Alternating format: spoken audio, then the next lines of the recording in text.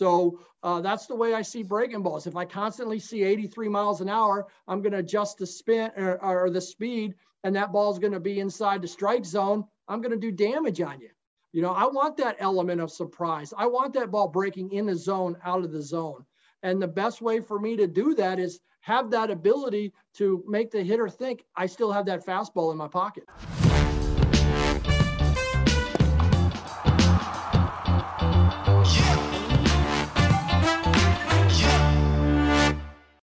Hey, this is More Than Velocity. I'm Bart Pear here with Ryan Croton and Jordan Osagara. And today we are happy to have Scott Emerson with us. Scott is a pitching coach with the Oakland A's and has been for an unbelievable almost 20 years. He also works with Purpose-Driven Baseball as a consultant there and helps with some of their clinics. We brought him on because he started conversing with Ryan on LinkedIn. And Ryan, why don't you kind of explain that and then where it led to this? Yeah. So on LinkedIn, I mean, I'm new to it. It's only this year that I started posting stuff. I've been kind of hidden behind the major league walls and, you know, kept my mouth shut. And so I started putting out more material, more information, you know, and a lot of different things of biomechanics, arm strength, all sorts of things. And I wasn't getting a lot of response. It kind of concerned me. I was like, well, people, I'm seeing they're viewing it, but nobody's really commenting. And Scott kind of opened the floodgates. So, you know, the thing that was amazing is that the first person to respond to one of my posts was at the highest level of the game. Like, there's no higher you can go as a pitching coach in the game other than the major league level. And, you know, getting his feedback. And I thought, man, okay, this guy's got an opinion. And I gravitate to those people. I like learning about the things that they see, the things that they've experienced. I don't know, we're probably close to the same age, but he's super wise. I just see that in the way he's talking. There's a ton of experience driven stuff from the way he looks at things as a coach. And, you know, when someone leaves a comment, you know, it questions you, and I'm like, that's amazing. You know, I wanted to dig in more. And so I looked at this guy's resume, and for people who are listening to this podcast, to find people in baseball working for, it's his 20th year with the same organization, you know, it's like half my age, he's been with the same organization, it's remarkable. It really is. And that just is a testament of him doing a good job. You know, when we were at the Angels, you know, unfortunately, I didn't get a chance to meet him. I was usually inside training players and not able to really fraternize with all the guys from the other teams. But, you know, they kicked our ASS and we couldn't figure it out. You know, we were like, you know, how did they, and the games weren't high scoring. They weren't offensively crushing us. They had some players, Simeon and some guys that are hitting the ball now, but they weren't like that with that team. And they were keeping us, you know, to a 1-run deficit and winning, you know, a lot of low scoring games that they came out ahead. And, you know, the guy is a great pitching coach. He's able to really dial these guys in. So, you know, when I talked to him on LinkedIn recently, you know, I asked for him to be on here because there's a lot of things he preaches. Pitching, man, pitching in the world of baseball now. And you talk to pitching coaches and you talk to coaches that are, you know, working in private industries, they're really focused on velocity. You know, even I'm at fault myself too when I put things out biomechanically. You know, biomechanics doesn't really answer injuries right now. We can't predict injuries from biomechanics, but we can identify aspects that improve velocity. And when I put stuff out, you know, Scott's put it out here and he's like, you know, how's it affecting command, man? You know, are you looking at that stuff? And I'm just like, geez, I'm stumped because, you know, I had to tell him, no, we didn't. You know, that's a shortcoming of my research, my understanding of pitching, you know, that he has. So I've rambled a lot about him, and, you know, maybe Scott, you can give us some background on you because it's just interesting that you've been at one place for that long. Well, you know, I did start with the Pirates and coached for them for three seasons, and then went on to Oakland in 2003. I do think that, you know, I am probably one of the only few major league pitching coaches that actually started from the bottom and got to the top. I did rookie ball for 2 years, short season for a year. I was in the Cal League A ball for 4 years. I was in Double A for 4 years. AAA for 2. I was the coordinator for 2, the bullpen coach, the pitching coach. But, I was in the Arizona Fall League, back in 2005. I think today I'll still say we had the best team of all time in that Fall League. And then in 2004, I coached winter ball in Mexico. So to have all those things under my belt, I wouldn't change it any other way, because, it's like, pitching from the ground up, coaching from the ground up. You see every level. I always have guys, that don't really know me. Well, you never did extend it. I'm like, yeah, I did extend it for 3 years. I got up at 4:30 in the morning to be there at 5:30. Well, the Cal League. Yeah, I did the Cal League with commuters 4 years. The Texas League, the 12-hour bus rides, AAA, the 6 a.m. flight, Mexico, the Fall League. So, in the off season, I really enjoy working with younger kids just to get a base of what they're learning. And, my ideal is to gather all the information that's out there, that's possible. Armcare.com. I love reading your guys' stuff. Unbelievable stuff that you guys are doing out there. And, everybody else that's out there, I don't always agree with them. But it's good to get those information, because that's the information your players are getting.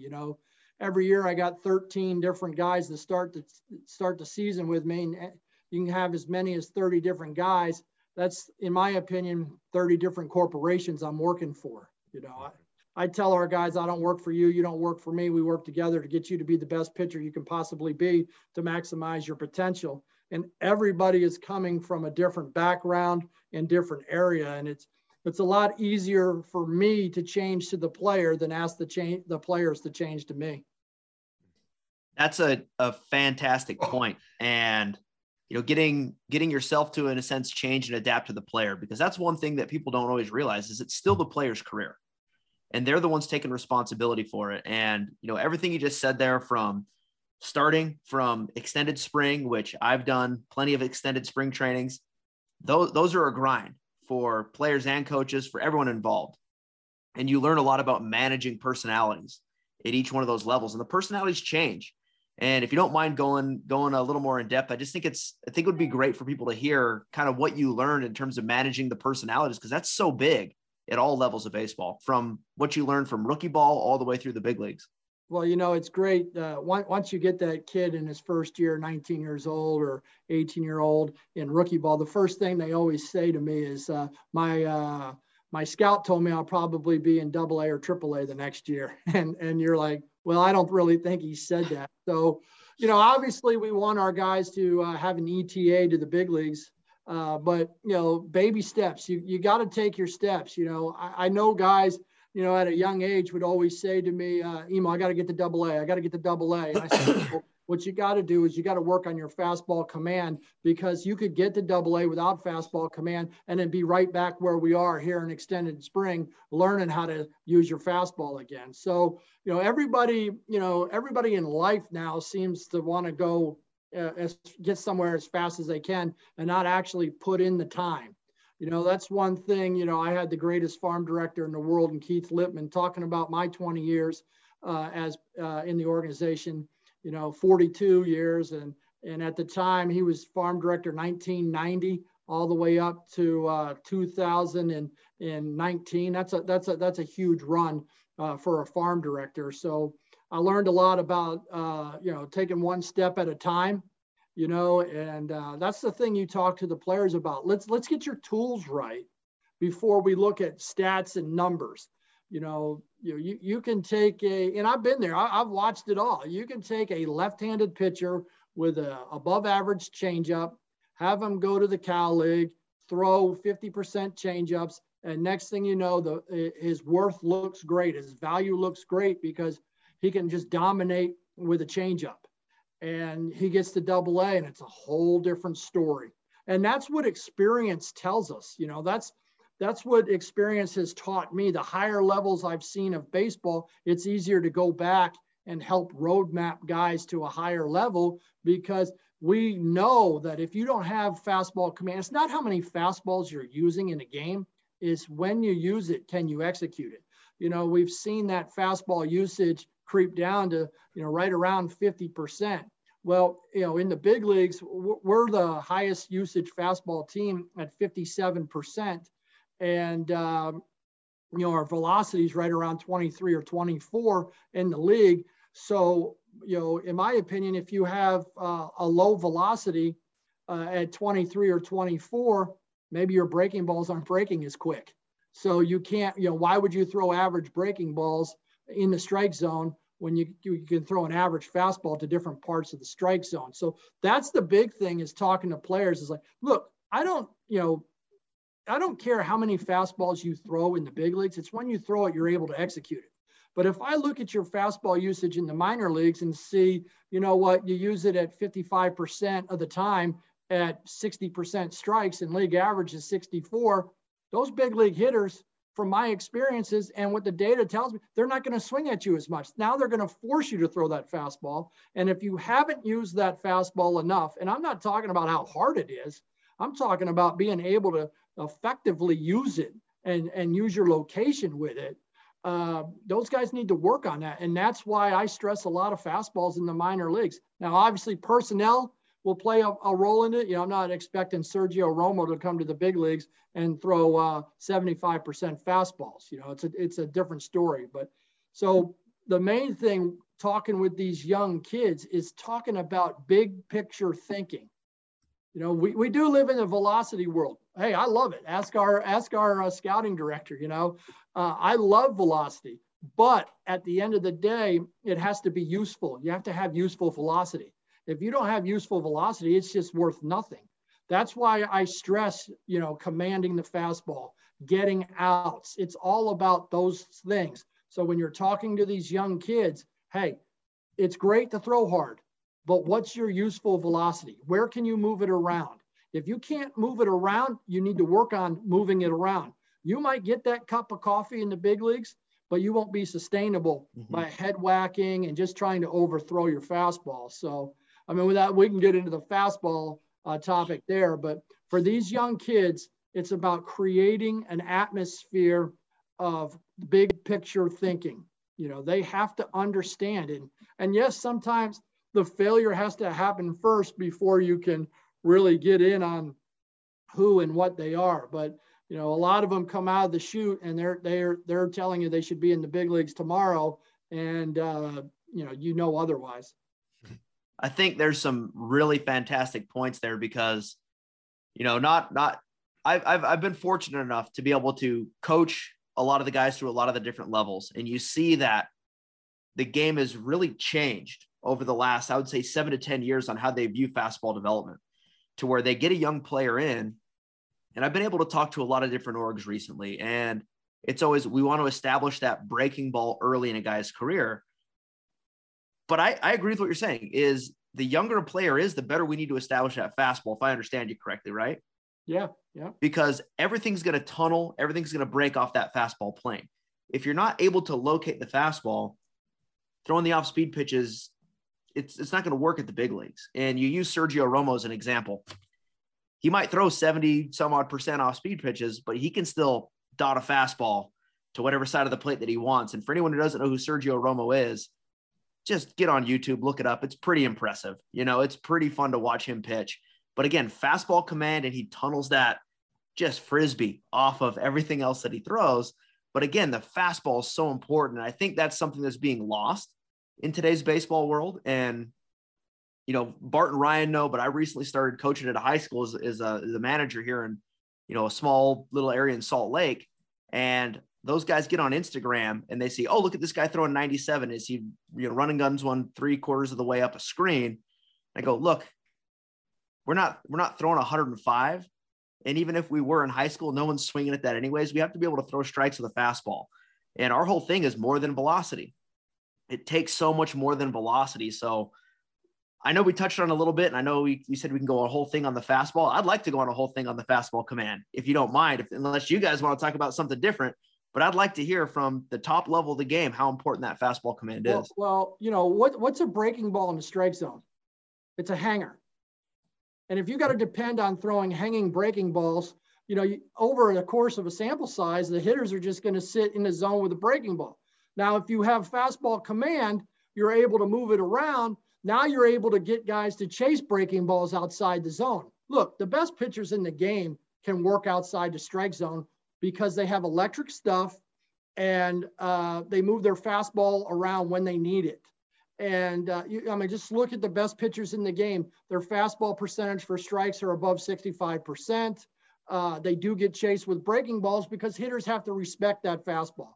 If you don't have to respect that fastball and you're just looking for balls breaking out of the zone, in my opinion, you're in trouble as a pitcher.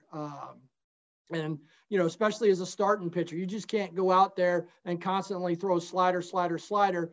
And then all of a sudden, what you have to realize is now you're changing the counts. I've heard people say, well, if your slider's your best pitch, throw it more. Yeah, throw it more, maybe go from 30 to 35%. But if you're going from 30 to 55, 65%, now all of a sudden you're compromising counts.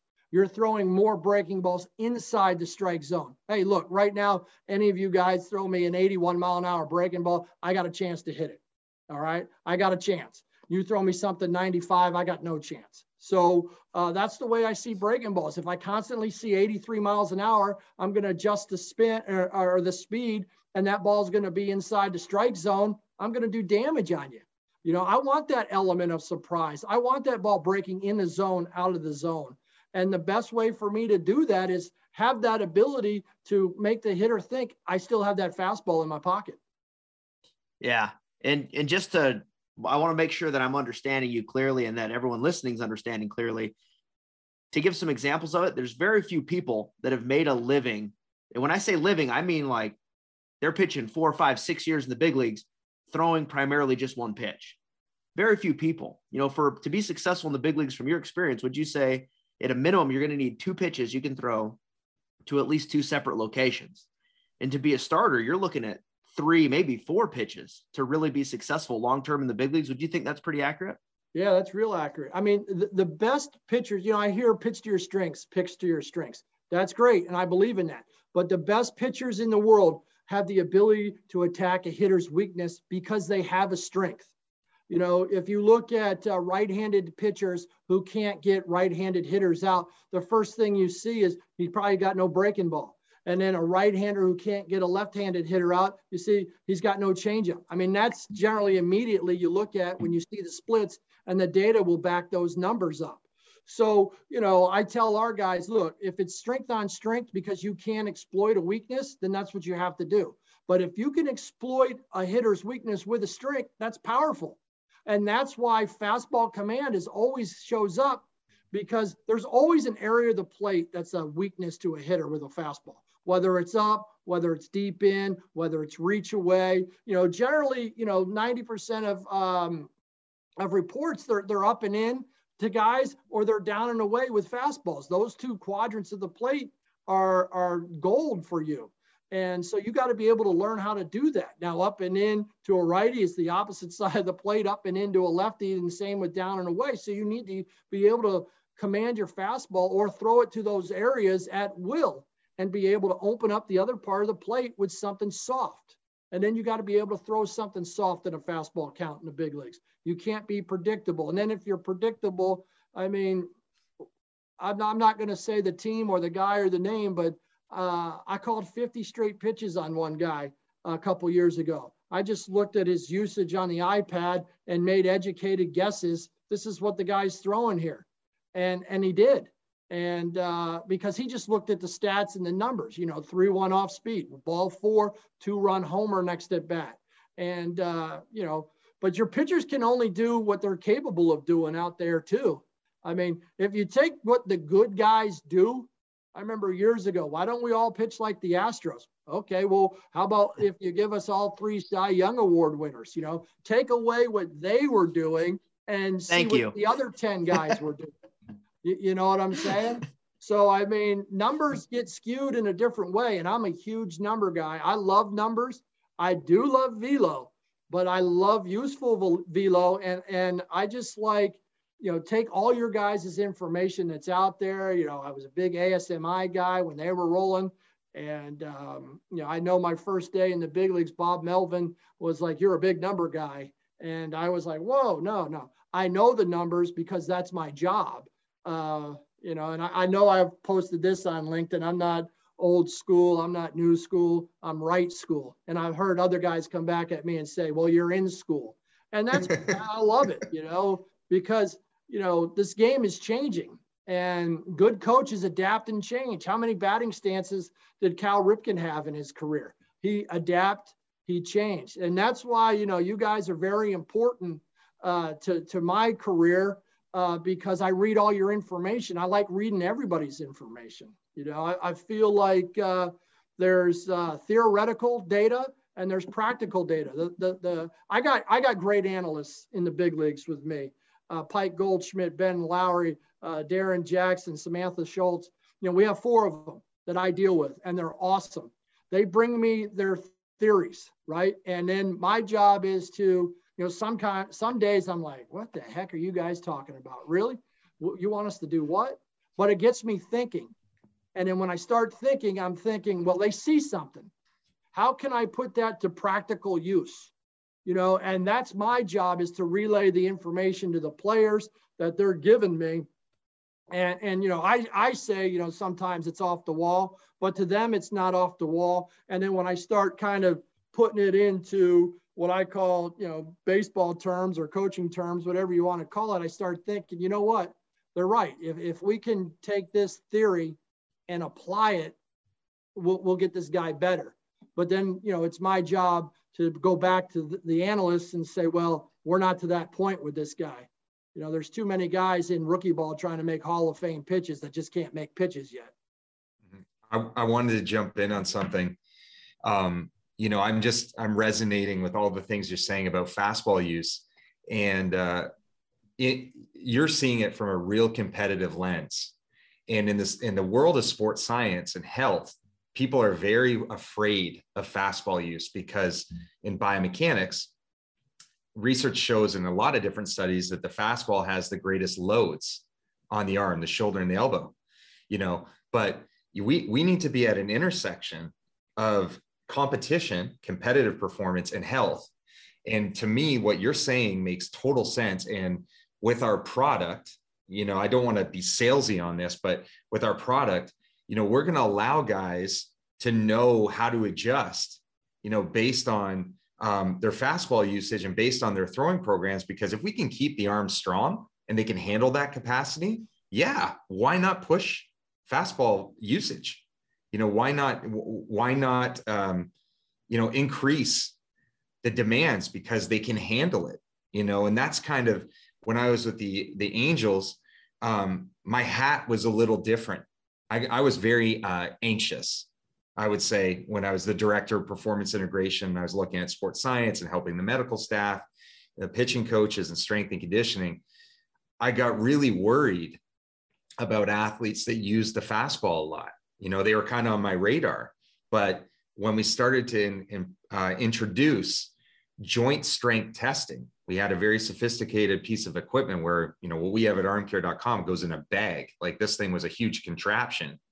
But we could then see, you know what, this athlete's really strong. And if he's in, you know, like what you're saying, in the high 50s, 60 range, you know, that's okay. He can handle that capacity. And then what we take with another athlete, if we wanted to get him there, you know, we would have to advance their strength. And I see, you know, pitching, throwing, and strength training to be like a volume mixer. You know, you're dialing up one, you might have to dial down the other. But I firmly believe that we make the arm super strong, we're gonna be able to locate better. You know, there's been research to show that changes in shoulder strength affect release point, or if release point isn't affected, it's changing tilt angle. You know, if I can't get my hand in a certain release position and we see consistency there and the strength is down for their shoulder, they start leaning, they start doing some different things biomechanically, the pitchers do. So I'm seeing what you're saying. It's resonating with me. It's like, you see such a competitive emphasis of fastball, not just the velocity, but fastball use, you know, the frequency of use. But I think when we start monitoring, we get a strong monitoring approach with that, we're going to ensure that all the nuts and bolts are tight. and that the athlete is well prepared for performance. So I'm excited, about what you're saying here. And I'm excited about other coaches that are thinking about this and saying, well, I'm going to be, my guys are going to be throwing harder. They're going to have a lot more higher stress deliveries, biomechanically speaking, but now they can evaluate their strength. They can make adjustments. So it's awesome stuff. Well, the one thing I would say about that, you take the, obviously the fastball, the high hand speed pitch is your highest guy at risk with Tommy John, which are mostly right-handed relievers. Then it goes to right-handed starters, left-handed relievers, and then left-handed starters. Why does it go that way, right-handed relievers? Well, think about right-handed relievers are generally failed starters. They might have a delivery issue. They're max effort guys who they throw it to the zone. They don't have great command. And then the right-handed starters generally throw harder than the left-handed relievers and down the chain. But the one thing that, I've never seen a study on, I've asked for this study to be done, is, okay, the fastball can be the high risk pitch, but when the delivery starts to break down and I start to tire during a game and I'm at 78 pitches, is that fastball delivery breaking down more than the curveball delivery, or is that curveball delivery breaking down? Am I working to get on top of that curveball at my 43rd curveball of my 85 pitch outing, and now I'm working harder to get on top of that breaking ball where I don't have to work as hard to get on top of that fastball? So, it's my thought that I've always been told we're only studying a fresh, healthy arm at the time.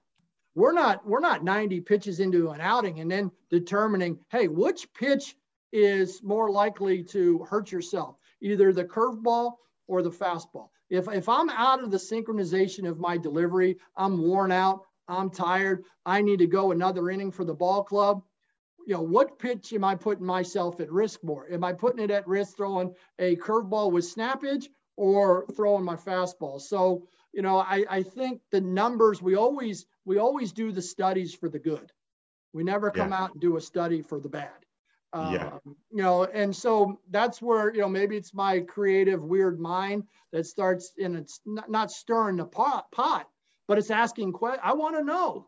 TrackMan 2011 in Papago, they're giving me the data. And I'm like, I want to know when I called it tree branching. Now it's tunneling. So I got beat on the verbiage. I lost out on somebody else calling it tunneling. I was like, I want to know when the ball deviates. They couldn't give me the answer. They said our analysts, this was 2011 when we had just a square TrackMan mobile anchored on a pole at Papago. It actually melted and we couldn't use it because we had it melted, or we had it embedded in behind one of the bullpen mounds, and we probably didn't take the heat into account over the course of a year. But all this stuff that is out there is stuff that a lot of people have thought about for 30 years. I mean, I used to tell people, dude, 1985, I threw baseballs down the bottom of my swimming pool. I went down and got them a couple days later, and me and my best friend Rob Johnson played catch with weighted balls. They've been around. We just got better websites, right? We got better people to quantify it and study. Plyo balls. When I came over to the Oakland A's in 2003, we were using plyo balls in 2003 with certain people. Now, at the time, our medical department really didn't like them because there wasn't that much data and research on a plyo ball. But we used them on certain guys to do arm patterns. We did, and that's factual. But, the one thing about the pro people is we don't generally have our own websites and go out and write our own term papers and throw our name out there. I got a job, and I don't need to work for armcare.com yet, maybe someday, you know what I mean? So I get to come out here and tell you guys, what's factual, what's true, what's really working in the game and what doesn't, and who's sustainable and why. Yeah, that's awesome, man. You unpacked a ton there. I wrote some notes down, and you're right. Like, as a biomechanist, that's what I am academically. I'm very critical of biomechanics, and I'm always trying to find points to refute the information we're taking from it. And you hit the nail on the head. People aren't doing fatigue studies. They're not looking at breakdown. You're right. Most of the studies, most of the knowledge we know is essentially on 10 pitches or less. And we're trying to extrapolate what's going on in the game. This has kind of been my issue with it. Like just what you're saying is that, we can't predictively understand how breakdown is happening. And then, in a lab. Nothing towards anybody who's studying pitching, because I love all the studies out there, but sometimes they'll drop in 10 elite pitchers. We studied 5 elite high school guys and 5 elite college guys. I mean, you take the best reliever in the world right now. We all know who he is and where he came from. This guy gets on his toe before he leaves the mound. And, everybody talks about getting into the ground and using ground force, which I love, but there's different types of body types and different types of movers. And I can tell you, this guy's the best reliever in the world. And he gets up on his toe and he's late at foot strike. So there's just so many things that we're trying to find the needle in the haystack, which we'll never find, because everything's going to always change. And I always say there's really no such thing as science, because when one company comes out and figures out something, the other company is going to refute it. If you guys just studied the same thing, wouldn't it be the same? But we're finding out different things because different people have different approaches to their study and different ideas to their study. It doesn't mean anybody's wrong. That's my point. Nobody's wrong. It's just these set of people found that it's best to do this and it's best to do that. I mean, I can tell you, in my day, I enjoyed a lot of chicken wings and a lot of adult iced teas. And I got up to close to 300 pounds. And one off season, I said, enough's enough. I'm going to go on a diet. Well, I did a diet and I lost 70 pounds in an off season, 4 months, 70. I was strict. I was right on top of it. But if I did another company's diet and I was strict on top of it, I'm pretty sure I would have lost the 70 pounds doing their diet as well. So that's when I get, on these, when I kind of, lash out or tell the truth that, we're just drop downs in a toolbar. There's no tool out there, zero, that's going to guarantee me success. Zero tools. You can get any of those tools online and buy. They can help us get to be better. But I mean, I've even wrote down, if you're going to guarantee it, will you give me my money back? And no one responds to me on that stuff. But that's true. I mean, if you're going to guarantee success for me, then if I don't have success, pay me, Yeah. Yeah. I've used an example before on some previous podcasts with guests we have. Just because I own a toolbox doesn't mean I'm a carpenter. I've made some pretty, condemned birdhouses in my day in shop class and done things like that. And it requires the understanding of what that tool is supposed to do and then where that best fits. And, TrackMan may be a great tool for one player. It may be their downfall for another, to where it gets them thinking about the wrong thing, or it might have this guy think perfectly like that. It all depends on the individual. And like you said earlier, you meet the player where it is they're at, you adjust to the player. So I think there's always a place for those tools when it comes to it, but some guys don't need the tools. Just like, you're pointing out, there's a time and a place for everything. Well, you give somebody, if you got 100 pieces of information, I want to know that as a coach. Give me all the information. There's certain guys that can take 15 of it. There's certain guys that can take 80 of it. But if you're cramming information down people's throats and telling them this is how you have to do it, it's not true. It's just not true. I've seen plenty of bad delivery guys, what all of us would call bad delivery guys, have success and never get hurt. I've seen guys you look up, they got great deliveries. They're pretty. They're either backing up third base or they can't make the club because they're in the tub in the training room all the time.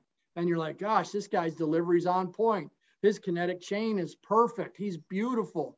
Well, he can't get out of the tub, So That's the awareness that I want to give to the parents is just because you're paying thousands and thousands of dollars for certain things doesn't make it a guarantee. You know, Absolutely. It can help you hopefully get better or strive to be better, but it's not going to guarantee you anything. There's no need to add any more to that. I mean, that's clearly the truth there. Absolutely. I was the first one to the park and the last one to leave. And everybody teases me that my best pitch in pro ball was my pickoff move. So, you know, I mean, I'm a student of the game. I've always been that, and that's probably put me in this position. But, you know, just because you're the hardest worker and you got the most passion for the game doesn't make you good. It'll get you closer, though. Yeah. Yeah, there's a lot of really good points in there for sure. So Scott, you said you do some clinics sometimes. If you were on your soapbox right now talking to some parents of, you know, you talked a little bit about what they should be focusing on, but what would you be telling them? Well, you know, the first thing when I'm looking at a pitcher and building a program, at the top of the pyramid is outs. How do we get our outs, right? Your delivery is your foundation at the bottom of the pyramid. That's like, you know, laying the groundwork to build a house. You know, you need to have a repeatable delivery. What's good for you, not what's good for the coach or not what's good for, you know, our kinetic chain information. What makes you throw strikes? And then what makes you throw quality strikes? And then we kind of work backwards from there. You know, we look at each individual pitch, each individual fastball. Can you locate your fastball? Can you move it from side to side? Can you land a breaking ball? And can you throw a wipeout breaking ball? Now, after that, now you're starting to look at, you know, spin rates do play a part of it. Guys with high spin, which for me, 2,300 plus, maybe 2,400, you get to throw a little bit more at the top of the zone. And then anything under 2,100, 2,000, you're probably pitching more a little bit at the bottom of the zone. And that's where that, you know, 21 to 2,300, you know, you kind of lay in the middle. You really got to execute and make your pitches. It's hard to tell a guy to elevate who's got, you know, 18, 19 inches of drop and his ball ends up dropping back down into the bottom of the zone. So now you got to pick and choose when to go up and when to go down. But, you know, I preach 5 elements of pitching: location, change of speeds, movement, effort level, and velocity. Location is always a key. And that's with all your pitches, having the ability to backdoor breaking ball, to front hip a fastball, to back foot your breaking ball, elevate, change of speeds. I always talk about if hitting's timing, pitching is disruption of timing. Every podcast, every meeting I ever have on pitching is always going to include, you know, pitching is disruption of timing, period.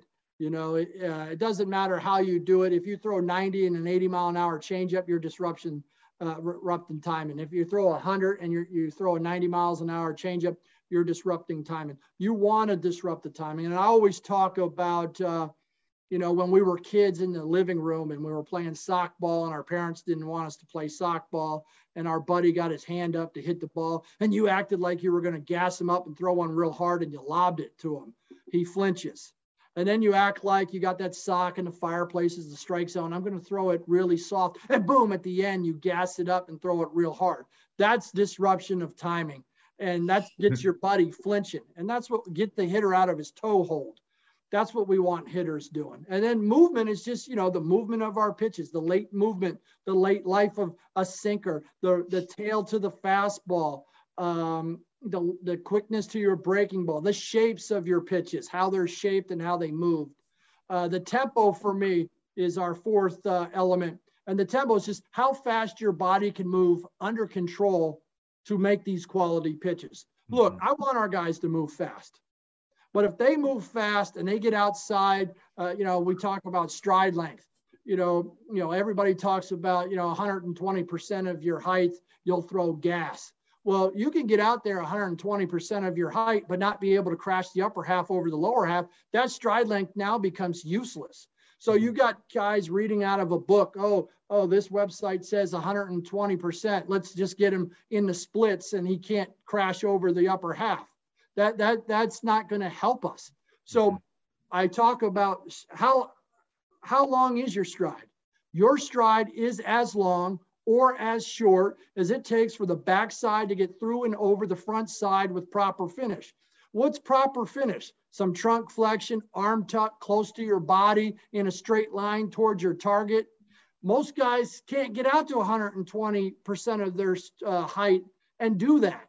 So you got to back it up. Now, Chapman, he can. So what you do is you work on a stride length that has proper finish. Once they get proper finish, say it's 75% of their height and they get proper finish. Okay, well, all right, for us to maybe throw a little bit harder, to get a little bit more extension rate, let's take that to 85%. As long as they stay within the kinetic chain at 85%, they can crash the backside over the front side, post up on that front leg and throw quality strikes. And we see an improvement in velo, we can keep going forward. But if we can't get guys to post up on that front knee so those hips can rotate and that arm spiral can come out, and then we can bend over, we're in trouble. I mean, you talk about, Ryan, I'll give you a great example. During the pandemic in the 2020 summer, I was like, what am I going to do? I'm bored off my rocker. I've read the entire internet. Well, I did take a biomechanist class through a guy. There was 12 of us.